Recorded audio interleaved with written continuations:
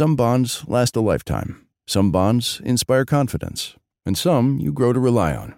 These are the bonds worth investing in.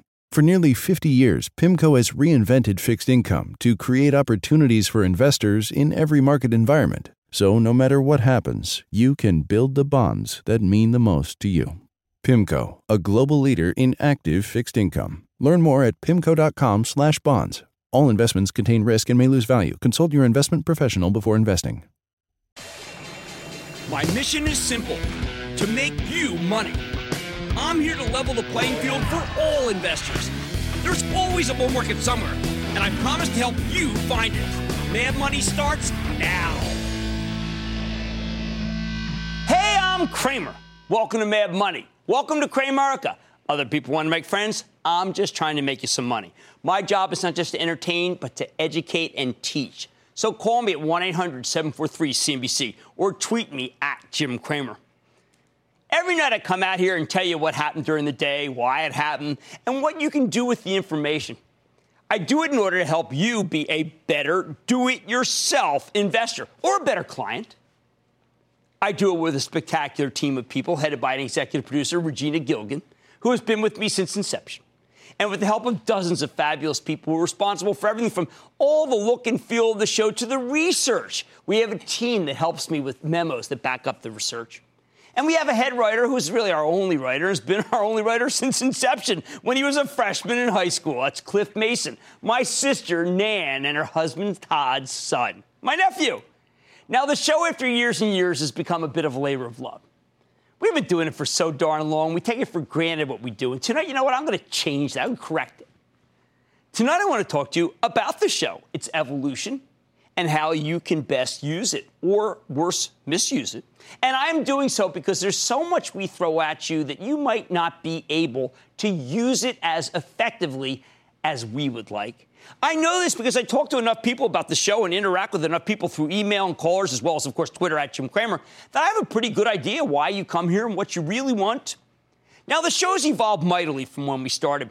Show, by the way, was an outgrowth of a radio show. It was called Real Money. It's where we first heard Booyah, by the way, which I did in conjunction with a company I started called The Street. Still going strong, still write for it every day under the paid site, also known as Real Money, and I manage my charitable trust from those auspices.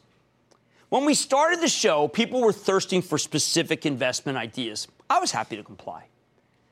But the stock market changed over time. We got hit with the Great Recession, which challenged what we call the entire asset class of stocks, meaning stocks as a way to save and make money. We had many companies, big companies, particularly in the financial world, destroyed by the downturn, mostly because they had lent a lot of money and didn't have enough money in the bank to handle the losses that came from a dramatic decline in economic activity. It was a credit crisis. I am proud of the fact that if you watch me, you might have avoided a lot of the downturn because I shouted from the rooftops that the Fed was nuts. They were nuts. And that the situation was far worse than anyone realized. No matter. I always find it a tad ironic that while even the Fed acknowledged in its minutes that I was the only guy saying that things were falling apart, I was also the only guy in the media who was vilified for not telling people to sell. Damned if you do, damned if you don't. But that era has changed. And it changed me. It changed the show. It was more of a metamorphosis, nothing radical, although not imperceptible, because I added some language at the very top of the show was meant to describe a new manifesto, a new reason for being. I now say every night in some form or another that the show is meant to educate, to entertain, to teach. And I say it different times in different ways each night. That's very important and very different from the original show, a total break in a lot of ways, because I think that it's just not enough to give you stock ideas. In fact, we've deliberately minimized them over the last, decade. We want for you to be able to understand the process and to pick them for yourself. Or more important, we want you to understand the stock market enough for you to make a judgment whether you can do it yourself. Now, with me, I love individual stocks, have for years and years and years. I think they can be tremendous vehicles that can lead to great wealth. Our show's identification with certain stocks, literally from the get-go, stocks like Apple, Chipotle, PepsiCo, Salesforce, Honeywell, Starbucks, and yes, Bristol Myers, hasn't gone unnoticed. But ever since we changed the show, we have tried to leave behind the so-called new ideas or the hot ideas and instead tried to give you themes that allow you to invest in more fertile sectors versus others. Themes that I hope I can make come alive with analogies, sports, movies, whatever, so you can do the homework on them. Themes like the new frugality, post the Great Recession, or living longer through healthy eating habits, social, mobile, cloud, connectivity investments. I've written many books over time. Proud of that. I know The Confessions of a Street Addict, my autobiography written 4 years ago before the show began, remains a favorite. But I've got to tell you, I think that Get Rich Carefully is designed to be this new show's companion. A lot of what I talk about in the show, if you're having trouble, Get Rich will do it. I'm cognizant that the market is hard. You've got time burdens, you've got demands. You may be bewildered despite my attempts to try to make things clear. That's why I've emphasized that I am not just okay with index funds, but that I insist that you use them. I would not own a single stock until I put away at least $10,000 in an index fund, either through your IRA or your 401k. While I have addressed saving for retirement and saving for tuition and emergencies in many shows, I have not ever point-blank warned you off individual stocks. So let me do this so tonight. I would actually vastly prefer you to invest in index funds than be, say, in mutual funds. Mutual funds have not distinguished themselves enough to be able to take the percentages they do. Now, there are always individual cases where individual managers do acquit themselves. But managers move on record, and records can change, and past performance, of course, is no guarantee, all that jazz. Which brings me to point number one of this show. I am not a shill or a snake oil salesman for individual stocks. I am a believer in the asset class of stocks as part of an overall way to save money for retirement, tuitions, vacations, anything your heart desires. I do want you to have what is known as exposure, that's a technical term, to the stock market. And I try mightily to convince you that it is worth it to do so, because stocks have indeed created so much wealth over time. If you don't believe me, why don't you read Warren Buffett's amazing Golden Anniversary report that describes why stocks are tremendous as an asset class to own? He makes a great brief for them. Why do they work? Because they represent the sum progress of business and the prospects for business going forward. They represent the wealth that companies create in aggregate and the sharing of that wealth with shareholders.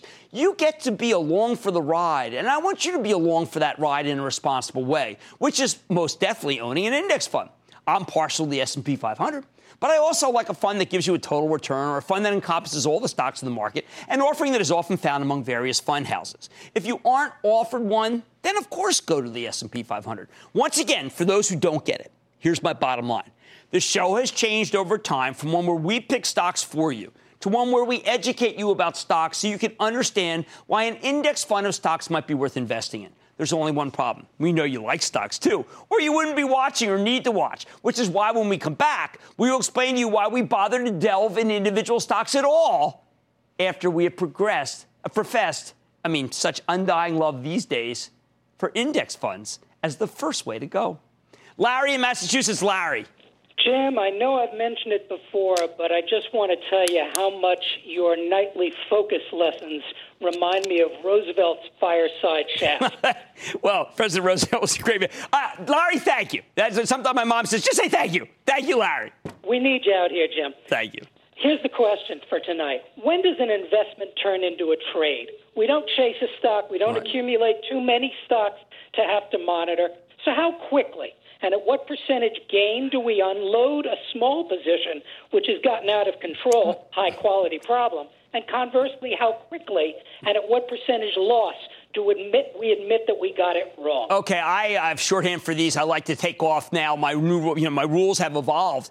When you're up 50%, you take off 25, and when you're up 100%, you take off, yes, all of your initial investment. Then you play with the house's money and you say, thank you very much. And you got a good gain. Investment into trade, well, we don't do that. If something's an investment, it's labeled an investment, it is an investment. If you didn't get enough in when a stock came down and then moved up, you can kick that out for a trade. An investment becomes a trade when you didn't get the whole position on. Greg in New York. Greg. Greg, Jim, I feel like we speak every day. How are you doing? I'm doing quite well, Greg. How about you? I'm doing well. I just got a quick question. Me and my friends are pretty young investors. We're in our young 20s. I just want to know, do you think it's worth taking more risk when you're younger and you don't have enough money to kind of put more put more money on the line and try to seek the higher profits? Greg, listen to me. Listen to me, Greg. I didn't start with much money, but I took big risks because I had my whole life ahead of me.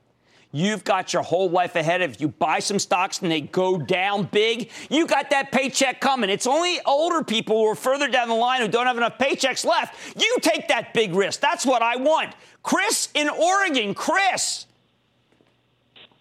Yes, Jim, thank you for taking my question, and thank you very much for all the great advice you've given me. Every position in my portfolio is Captain Cramer approved and doing very nicely. You're very kind, Chris. Thank you so much. How can I help? My question is, I have a IRA equity portfolio that I don't plan to draw on for about 5 more years, and everything then is obviously reinvested into it. My question is about dividends. Does it matter whether you reinvest those dividends back in the stock that generated them or just reinvest them in the fund in general? All right. I have anytime you can reinvest dividend, just reinvest dividend. It's a hard and fast rule. We just always reinvest those dividends. Power of compounding. One of the greatest single things that can happen to your money is the compounding of dividends. Okay, teach a man to fish. Sure, the show's evolved. But our mission remains the same, to make you, the home gamer, a better investor, no matter what you invested. I'm in your corner. Plenty of mad money ahead, including how to plug into one of the market's biggest sources of wealth over the last few decades. Plus, it can be a huge way to win, but also a massive catastrophe if you're not careful. Don't miss this important advice, and I'm taking your tweets. Mad Money will be back after the break. Don't miss a second of Mad Money. Follow @Jim Cramer on Twitter. Have a question? Tweet Cramer. #MadTweets. Send Jim an email to madmoney@cnbc.com or give us a call at 1-800-743-CNBC. Miss something? Head to madmoney.cnbc.com.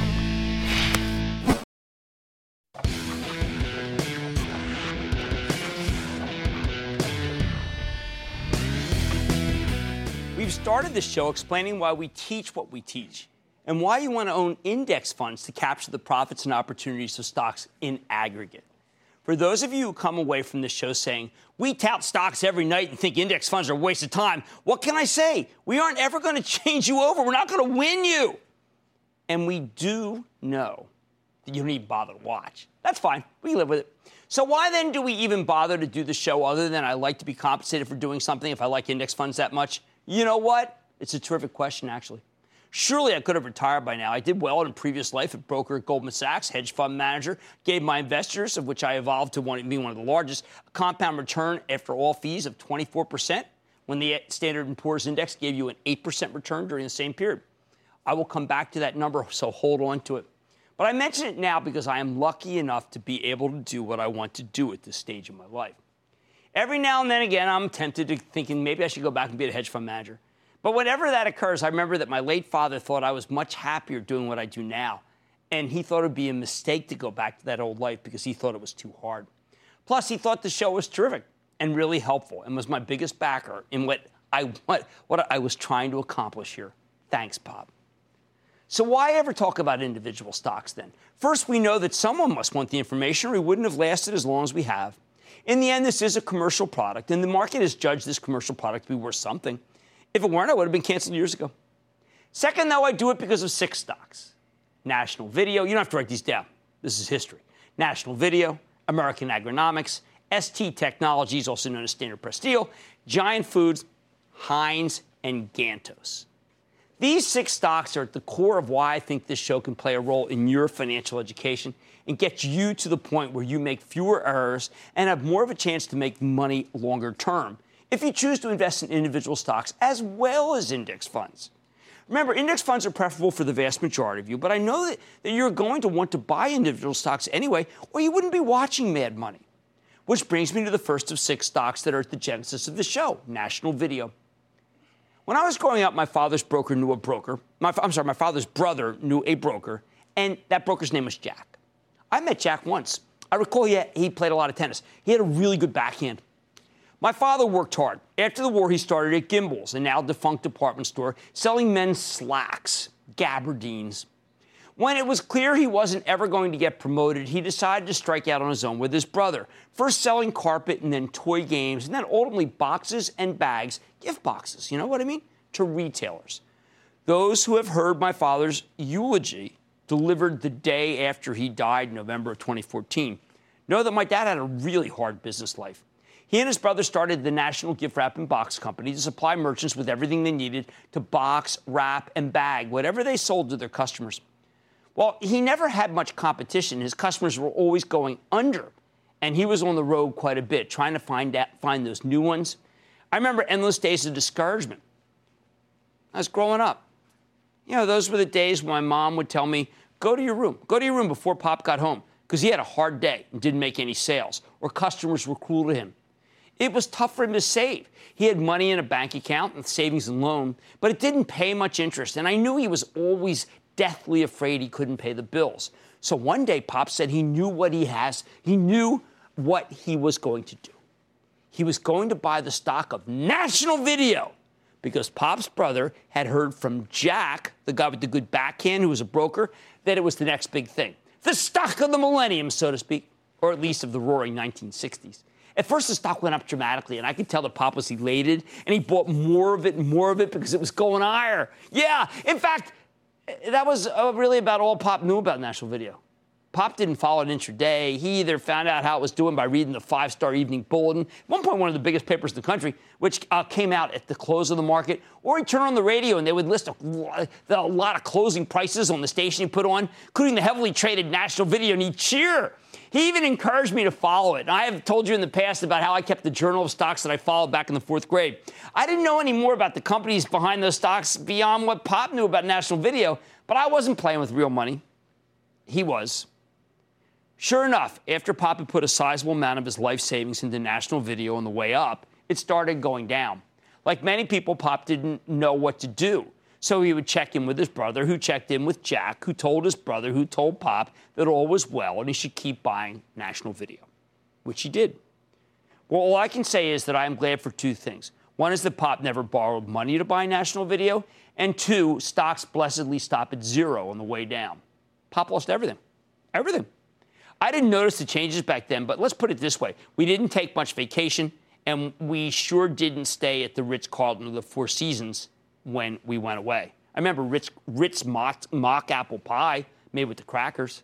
But there was an important takeaway here from this National Video incident that suffuses the very fundament of this show. People are going to be tempted to own individual stocks to save or augment their paycheck. It's just a fact. One of the precepts of Mad Money is to know how to invest in an individual stock if you're going to do so. Think of the mistakes my father made with National Video, and you will know why this show is set up the way it is. First, he didn't know anything about it. So he had no idea how the company was doing, how risky it was, how it could go down as well as up, and how it could go under. He relied on a stockbroker friend of his brother. He had done no work on it at all. So he was at the mercy of the movement of the stock, and he only knew to continue to buy rather than to cut his losses. That's right. He had a tip. He bought the tip up and down after doing no work, and he lost everything. A substantial chunk of his life savings. So let me give you the bottom line. Here are the many takeaways from the National Video story. Tips, as I like to say, are for waiters. 2, you must do homework if you're going to own individual stocks. 3, if you can't do homework, then own an index fund. And 4, if you fear losing money, don't own stocks at all, because they can go down as well as up, as was the case with National Video, which, by the way, I still don't know what it does. Yeah, I can Google it, but that's for another chapter in tonight's story. After the break, I'll try to make you more money.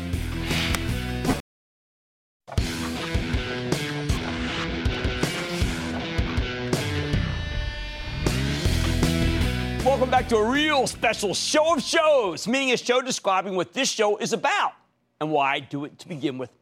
First, we covered that I don't even want you to buy an individual stock until you own a diversified index fund and own enough to make it so it's always going to be the biggest part of your savings, never stocks. We don't call the show Mad Money for nothing. We are using Mad Money only to buy stocks. The rest goes into index funds. Next, we learn how not to invest, buying a stock National Video ignorantly through a tip from a broker via a brother, and then riding it all the way up and then all the way down. That was easy. That wouldn't happen with an index fund, but we respect the right everyone has to try to invest in individual stocks, even as we recognize that my father, had he diversified it into an index fund if they existed back then, or at least a basket of stocks, might have had a lot more to show for it. Which brings me to the second stock object lesson of the night, American agronomics. Initially, when I got out of school, I knocked around as a reporter, covering sports and government in Tallahassee, where I made about $153 a week, and then homicide in L.A., after winning some awards for my coverage of the Ted Bundy murders in the Florida Capitol. I didn't make much money either there, but I knew to open an IRA and to save money. My dad told me to do it. So whatever little money I had automatically went to the Fidelity Magellan Mutual Fund. That was run by Peter Lynch, the best investor of his day. But like my dad, I was determined to try to augment that mutual fund and my paycheck by buying individual stocks for a personal account. However, I was going to do it the right way, by researching the stocks, getting an edge through the research, not through the brother, through the broker, all that stuff. Where was I going to get that edge? I figured, why not read all the periodicals that covered stocks? There were so many of them back then. I was helping to start a magazine called American Lawyer, a trade publication devoted to the profession of law. And because of an ascetic lifestyle and a kind sister let me crash in her studio apartment in the Village for a bit, I was actually able to save some money. In fact, I saved more than $200 beyond my contributions to my IRA and decided to use that definition of mad money to buy the stock of American agronomics. Why? Because I read an article in Forbes magazine, which we got at work. And that article said that this orange grower was doing incredibly well. And I'd be on the ground floor if I bought it. So I picked up 10 shares of this $9 stock. 10 shares. Oh, I was in on the ground floor, all right. You know what ground floor I was in on? I was in on the cheap linoleum ground floor that I ended up sipping that Cuddy Sark on. Yeah, because a frost promptly wiped out the orange crop and destroyed my investment. I should have given up right there. I didn't. I just changed my MO. What I did give up on, though, was the idea of buying a stock off a well-researched article in a good periodical and then letting it ride. It didn't hit me about a better way to do it, though, until I got a call from an old friend of mine, high school friend, who said that a local steel mill, which made precision steel, it's called SPS at that point, was hiring if I was looking for a high-paying job. They had a lot of orders, and they were desperate for workers. Hey, my friend didn't know. He knew that I was struggling for extra money. He knew that I might want another job. Hey, those calls in the middle of a recession from a friend for a job, they can be like gold. But I said, I was happy where I was. But I decided, why not look into SPS and see how it was doing as a company, as a stock? So I went to the Midtown Library in New York, that's where they had all the periodicals, and promptly read up on anything and everything that was SPS, which then changed to ST Technologies. They had everything at that library, business periodicals, value lines, some Wall Street research, even you name it. And here's what I discovered. First, there wasn't much known or written about SPS. And second, what was written was pretty darn negative. My first thought was to say, oh, well, it's not doing that well. Bummer. But then I realized, hold it. My information is the most current possible. I got a guy telling me they can't handle the business they have and need to add additional shifts of unskilled labor like me, but the periodicals all read negatively about it. In other words, I had insight nobody else had. I was ahead of the story. Now, these days, it's hard to get that kind of edge. Everybody pretty much knows everything at once. Edges do exist, though, and we do our best to present them every night. Interpretations of news and events can augment those edges, and analysis is very important. But back then, I had the pure play. I took everything I had, everything I'd saved, and I made a ton of money as the SPS story unfolded. Enough money that I decided I would look around the office for more ideas where I had an edge. I was writing about lawyers who were working on mergers and acquisitions back then, and it was clear, all the public ones. And it was pretty clear that the hot field for M&A was always about oil and gas. One after another, they were being gobbled up. So I figured, geez, why don't I find one that hasn't been gobbled up yet? So back to that library to read about the industry. Sure enough, I found a company called Natomas, which had just discovered a large find in Indonesia. I took another chunk of money. Remember, we were talking about, say, like $300, and bought that stock. I don't think I had to wait very long before I caught another takeover bid. At that point, I was hooked. That changed everything for me. Changed my whole career plans. Yep, I put money into my mutual fund, but anything left went into individual stocks. And I made enough money to pay for my first year of law school when I decided to go back to become an attorney. Now, I know already that there are people out there who will say, wait a second, none of this is possible today. First, the research, which was so scanty back then, is everywhere now, courtesy of the web. Second, anyone can Google any company and know how it's doing in a nanosecond. And you would have known that SPS, which was later taken over at a huge premium by Precision Castparts, which then subsequently got a bid from Berkshire Hathaway, Warren Buffett, was hiring and doing well. Third, there are now rules that make it so it's really hard to get any sort of edge because companies have to have full and fair disclosure of all news or be prosecuted by the government. That means some would say you can't possibly game stocks at all, and you might as well buy an index fund.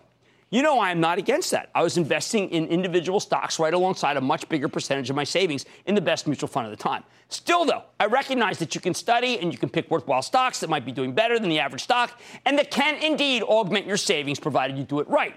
Have some edge and stay current on the company. So here's the bottom line. Remember American Agronomics and SPS. If you only know what one person says in the media, me or the writer of Forbes or anyone else, and you buy, I am telling you right here, right now, that's not good enough. It's a start. Better to have genuine insight that others might not have, especially if it's against the grain of the consensus. Then you increase the odds of that investment succeeding. It is, in the end, about the odds. And any hard work and thinking you can do to increase those odds in your favor is going to make it more likely than not that you will succeed as a do-it-yourself investor, which in the end should be the exact reason why you watch this show. Joe in New York. Joe. Booyah, Jim. This is Joe from Kings Park, New York. Thanks for taking my call. Of course. Just a quick thank you for sharing your wisdom with your viewers. We most certainly appreciate it. Thank you. Well, I got a great staff that helps me. Thank you. My question is this. If I want to diversify and add 3 or 4 companies to my portfolio for the long term, but by diversifying, I would only be able to buy 2 or 3 shares of each company. Or would it be better to buy 10 shares of one of them? And basically, what is the least amount of shares you would invest? 10 shares is, I've done many times. I've owned 10 shares. I've done 2 or 3 shares at various times in my career. Remember, though, I do favor an index fund for your first investments. And only after you've maxed out on index funds would I suggest that you buy an individual stock. All right, nobody said investing was easy. That's why I come out here every night to help you put the odds in your favor. It requires genuine insight, time, and hard work on your part. But don't worry, you know what? We'll do it together. So stay with Cramer. Mr. Cramer, absolutely love the show. We really appreciate you out there, man. Booyah to my kids, Emma and Aiden. They're in elementary school learning so much from you. Booyah, Mr. Cramer. I know you hear this all the time, Jim, but thank you so much. This has been my best year by far and away in the market. I just want to thank you for, looking out for the regular guys out there. I am trying to teach people to be better investors, and I am doing my darn best. That's the goal here. Great to hear your voice and know that you're there for us.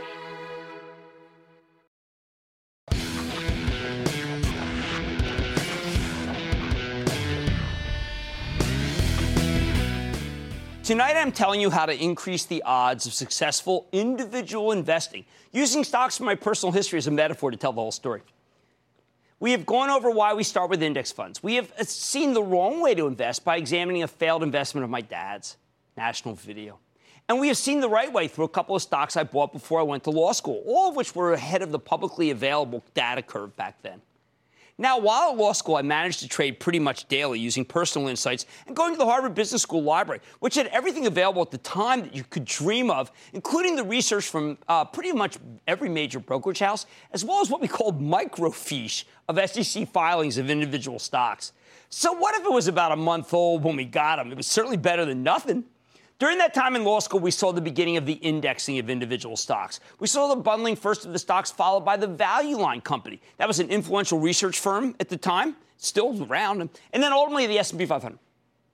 I didn't think much of it when they bundled that S&P 500 back then. I just didn't. I was more interested in individual stocks, and I had some big scores, all of which you can read about in Confessions of a Street Addict. But at no point did these changes cool the ardor for individual stocks. In fact, the heyday for stock was just beginning by the time I was at law school. Hence why I put a stock a week on my answer machine, and almost all made money, thank heavens. We were coming out of a prolonged period of subpar market performance, with the 30-year Treasury peaking in the low teens. That's right, interest rates were about 5 times what long-dated bonds are now. And money coming into stocks in the fervor, well, let's just say it was all beginning. How do I know this? Simple. When I started on commission in 1984 at Goldman Sachs, I used to get a call every day from none other than my mother, who absolutely loved the stock market and would call for quotes on her favorite stocks. I'd gotten her interested in stocks in the early 80s, and she chose to invest in the way Peter Lynch had started to teach all of us back then. Buy what you know and stay on top of it. She had been shopping in Giant Food, which was a very progressive supermarket chain at the time, and she asked me if it were publicly traded. She had bought about 35 shares and was itching to buy more. What I would do was something I would often tell you to do. I would read up on the Wall Street research and marry her experiences at the chain, right, personal insight, with the fundamentals of the grocery business. Goldman had what was known at the time as the Axe, the best analyst on the street on supermarkets, and I would read what he had to say about Giant versus the other firms. He really liked it. I had the luxury of those days also of having a friend, Tommy Tisch, from the Lowe's Corporation, who would send me a big gym bag of research from other firms, including firms that wrote about grocery stores pretty much every week. So here was the process of homework back then. You like an idea through personal experience, Giant Food. You read up about it with the best research. You match those insights with those of other firms. If the Axe liked it more, you might have a slight imperfection as other analysts got on board, started recommending it. It was particularly helpful if the Axe were to trace out the game plan. Because if there was terrific growth, especially regional going to national growth, that would mean investors would only pay up more than for other companies in its sector, meaning the multiple, which is the price we are willing to pay for future earnings, or the price to earnings multiple, the PE, could go higher. These days, everything's so much easier. While Giant Food was subsequently bought by a Dutch company, had it stayed public, you could have gone to its webpage, and it would have most likely have everything you want, including a stock price, which, by the way, is available everywhere. No need to call the broker anymore. Now, of course, the negative here is that everyone's got equally public, same info, equal public information. But the original insight by my mother was the starting point. You can't substitute for that. No. As an aside, my late mom never lost her interest in stocks. She took sick with cancer in 1985, and she would call me every day at 9:30 to get her quotes on Giant and other stocks she followed when the market opened. She did it to stay alert and to stay connected to me. Goldman Sachs only gave me as much time off as I needed to spend with her before she died. But I never forgot how easy it was for a parent and a son or daughter to talk about stocks, which is a major reason some of you watch the show. And I pledged to my mom that one day I would do something more creative than just make money with money, something fulfilled years later by this show. Now, it is important to know that despite all of these different inputs, the process of picking winning stocks can be upended by events, as we know from the Great Recession, or by execution of the company itself and the power of its competitors to knock it off in stride. Which brings me to the fifth stock in our saga, Gantos. Anybody remember Gantos? Here was a women's apparel chain that the Goldman Sachs research department loved and had a close relationship with. It was heavily promoted by the firm. I tried to get my father to buy stock in the chain, but he would hear nothing of it. I asked him why, because we had the best analysts on the street. He said, because no one goes there. I told him that was impossible. It was way too highly rated by Goldman. My father said, all right, then let's take a trip to Franklin Mills, a giant outlet mall outside of Philadelphia that my father used to go as he called on merchants to see if they needed any of his boxes and bags. There was a Gantos in one of the mall's many nooks, and my father said, well, here's what we're going to do. We're going to sit on this bench. We're going to camp out in front of Gantos, busy Saturday, and make a judgment ourselves whether anybody goes in and goes out and buys anything. You know, we sat there for hours and hours talking and watching, and only about a dozen people entered the darn store, and I couldn't recall even if we saw one guy coming out, one woman coming out with a bag. I shorted the company that Monday and stayed short pretty much until the whole thing went to zero and got liquidated. Another lesson learned. Wall Street research can be very wrong. Gantos made me skeptical. I never forgot that exercise. Now, to put all this in perspective, I am offering a way that this show can bolster the process. I infuse the show with all the lessons here. I try to imagine my mother being a caller. I try to keep the skepticism of the Gantos lesson that my father taught me. I try to figure out how I can help through presenting you the giants and the Gantoses so you can understand the process of good investing. Most of all, I want to show you that it isn't reckless to try to pick individual stocks, and those who say it is just don't understand the process of first-hand experience, married with research, buttressed by skepticism. It all increases the odds of successful individual stock investing while minimizing the risks of single stock ownership. So here's my bottom line. My mom was no genius at stocks, but she did have a genuine interest. My dad was a genius at retail, and I would like to think that some of that rubbed off on me. Stay with Cramer. Cramer, you are super. You are awesome. I'm a first-time investor. Thank you for inspiring me to get in the game. Your show is the best. I am so glad you're on TV. I want you to know that you have transformed me. Thank you, Cramer.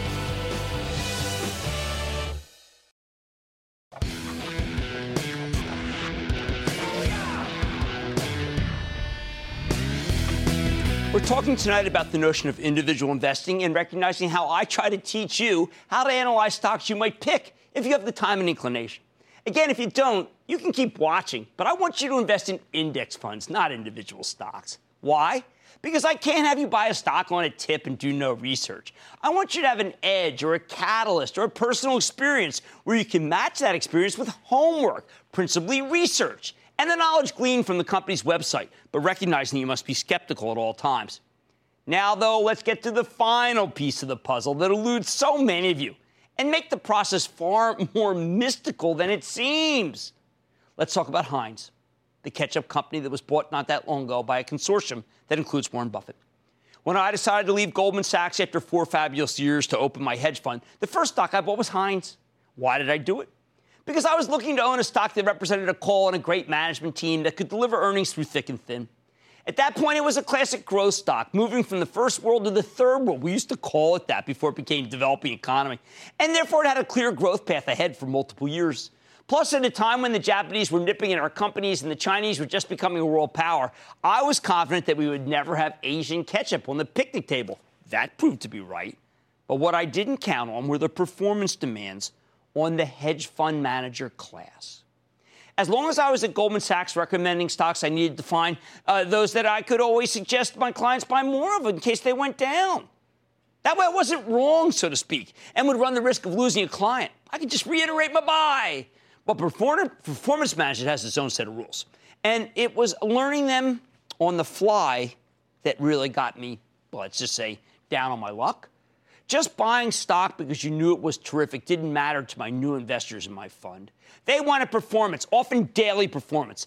And I started my fund at a time when the economy was just beginning to heat up. Heinz was a staple with a good dividend. And what I didn't understand at the time was when the economy heats up, people dump these kinds of stocks for something more cyclical, and they do it in a blink of an eye.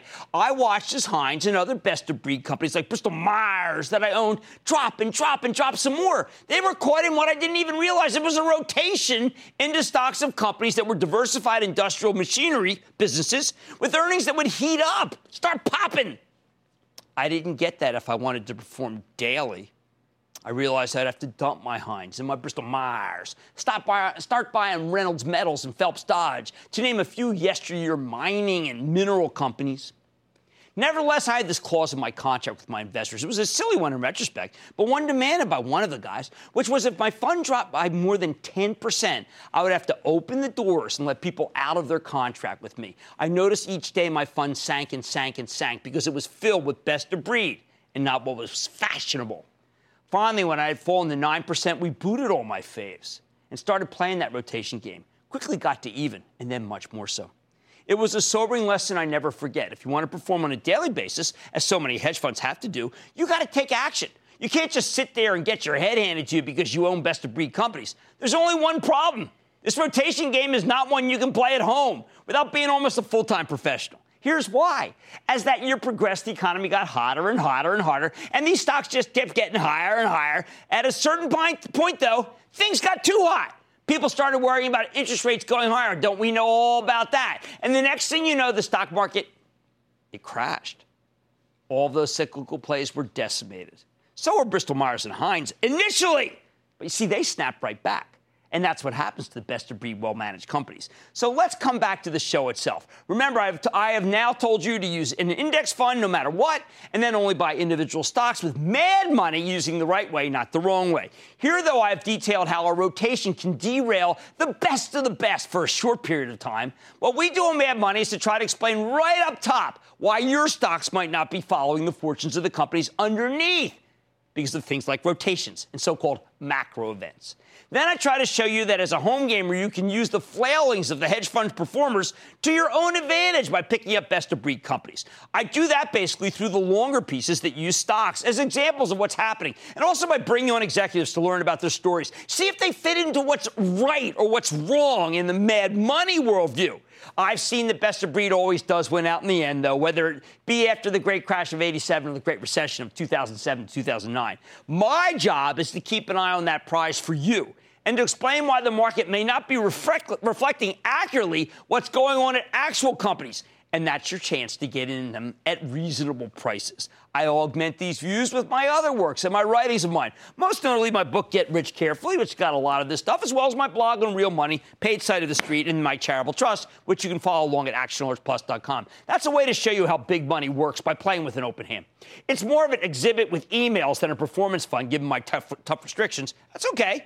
It can help you understand the rotations better than anything out there while producing some good profits for charities. I'm proud that I've given away more than $2.3 million since the charitable trust's inception. All along the way, I've had your interest to be a better investor at the heart of the show. I want you to understand how it works and how the machinations of the pros intertwine with how a home gamer should invest, a product of my more than 35 years of trying to figure it out myself. I know that the show's not perfect. I've made my share of mistakes. I favored companies that didn't work out or didn't do my own homework correctly. I know that I have a reputation not really deserved, I feel, for being too bombastic. All I'm really trying to do is keep you informed in an entertaining way, knowing that if you didn't do that, if I didn't try to make it a little bit of fun, it would have failed commercially years ago. And I would have let down my mother, my father, and all you home gamers years and years ago. The education is what it's about, as long as you know that the bottom line is that I'm doing my job and hopefully doing it right. Stay with Cramer.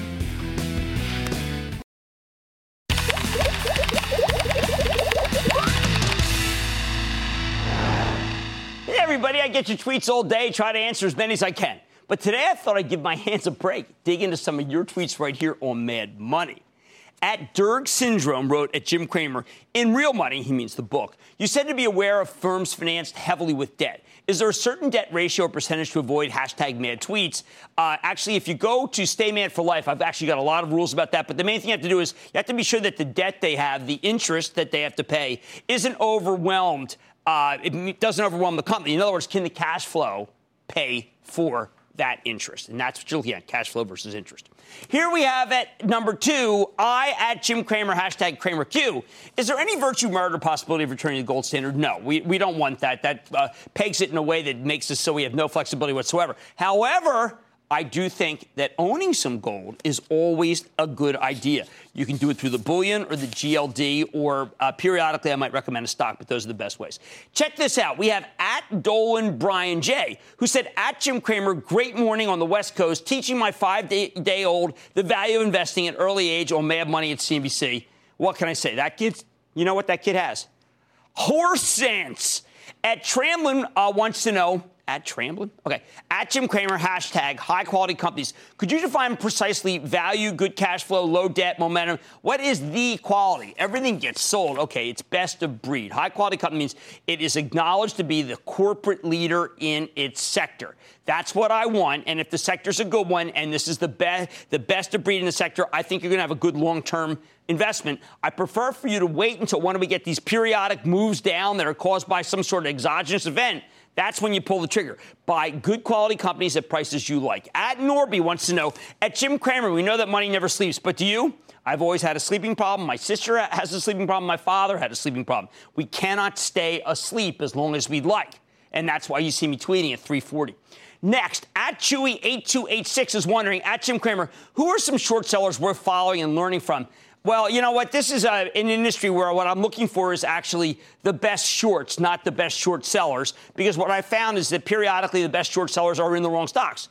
They're all shorting the same stock. So I like to look at the companies case by case. Here's at Lasmaniac, at Jim Cramer. Your 6 p.m. shows have replaced the nightly news. Amazing coverage. Well, I still like the nightly news, but I really appreciate that. And I'm glad you watch it when it's on air.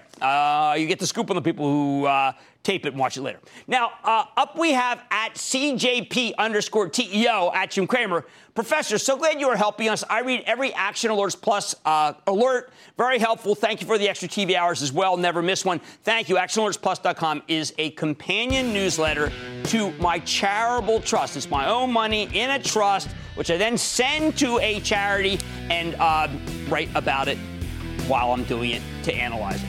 Stick with Cramer. Jim Cramer, you're one of my heroes. I look forward to your show every weeknight. Thank you so much for helping beginning investors like me. When you talk about the market, I just believe that you're spot on. Oh, I love it. Thank you so much. Every night we watch you, I have learned and earned. I like to say there's always a bull market somewhere, and I promise to try to find it just for you right here on Mad Money. I'm Jim Cramer, and I will see you next time.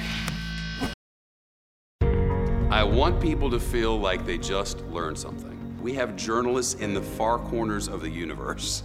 I can't wait to get all of those resources under 1 hour-long newscast where we can deliver the facts of the day, clearly and concisely, in context and with perspective, and tell people what's happening, what it all means. Get the truth, not the spin. The News with Shepard Smith. Subscribe to the podcast today.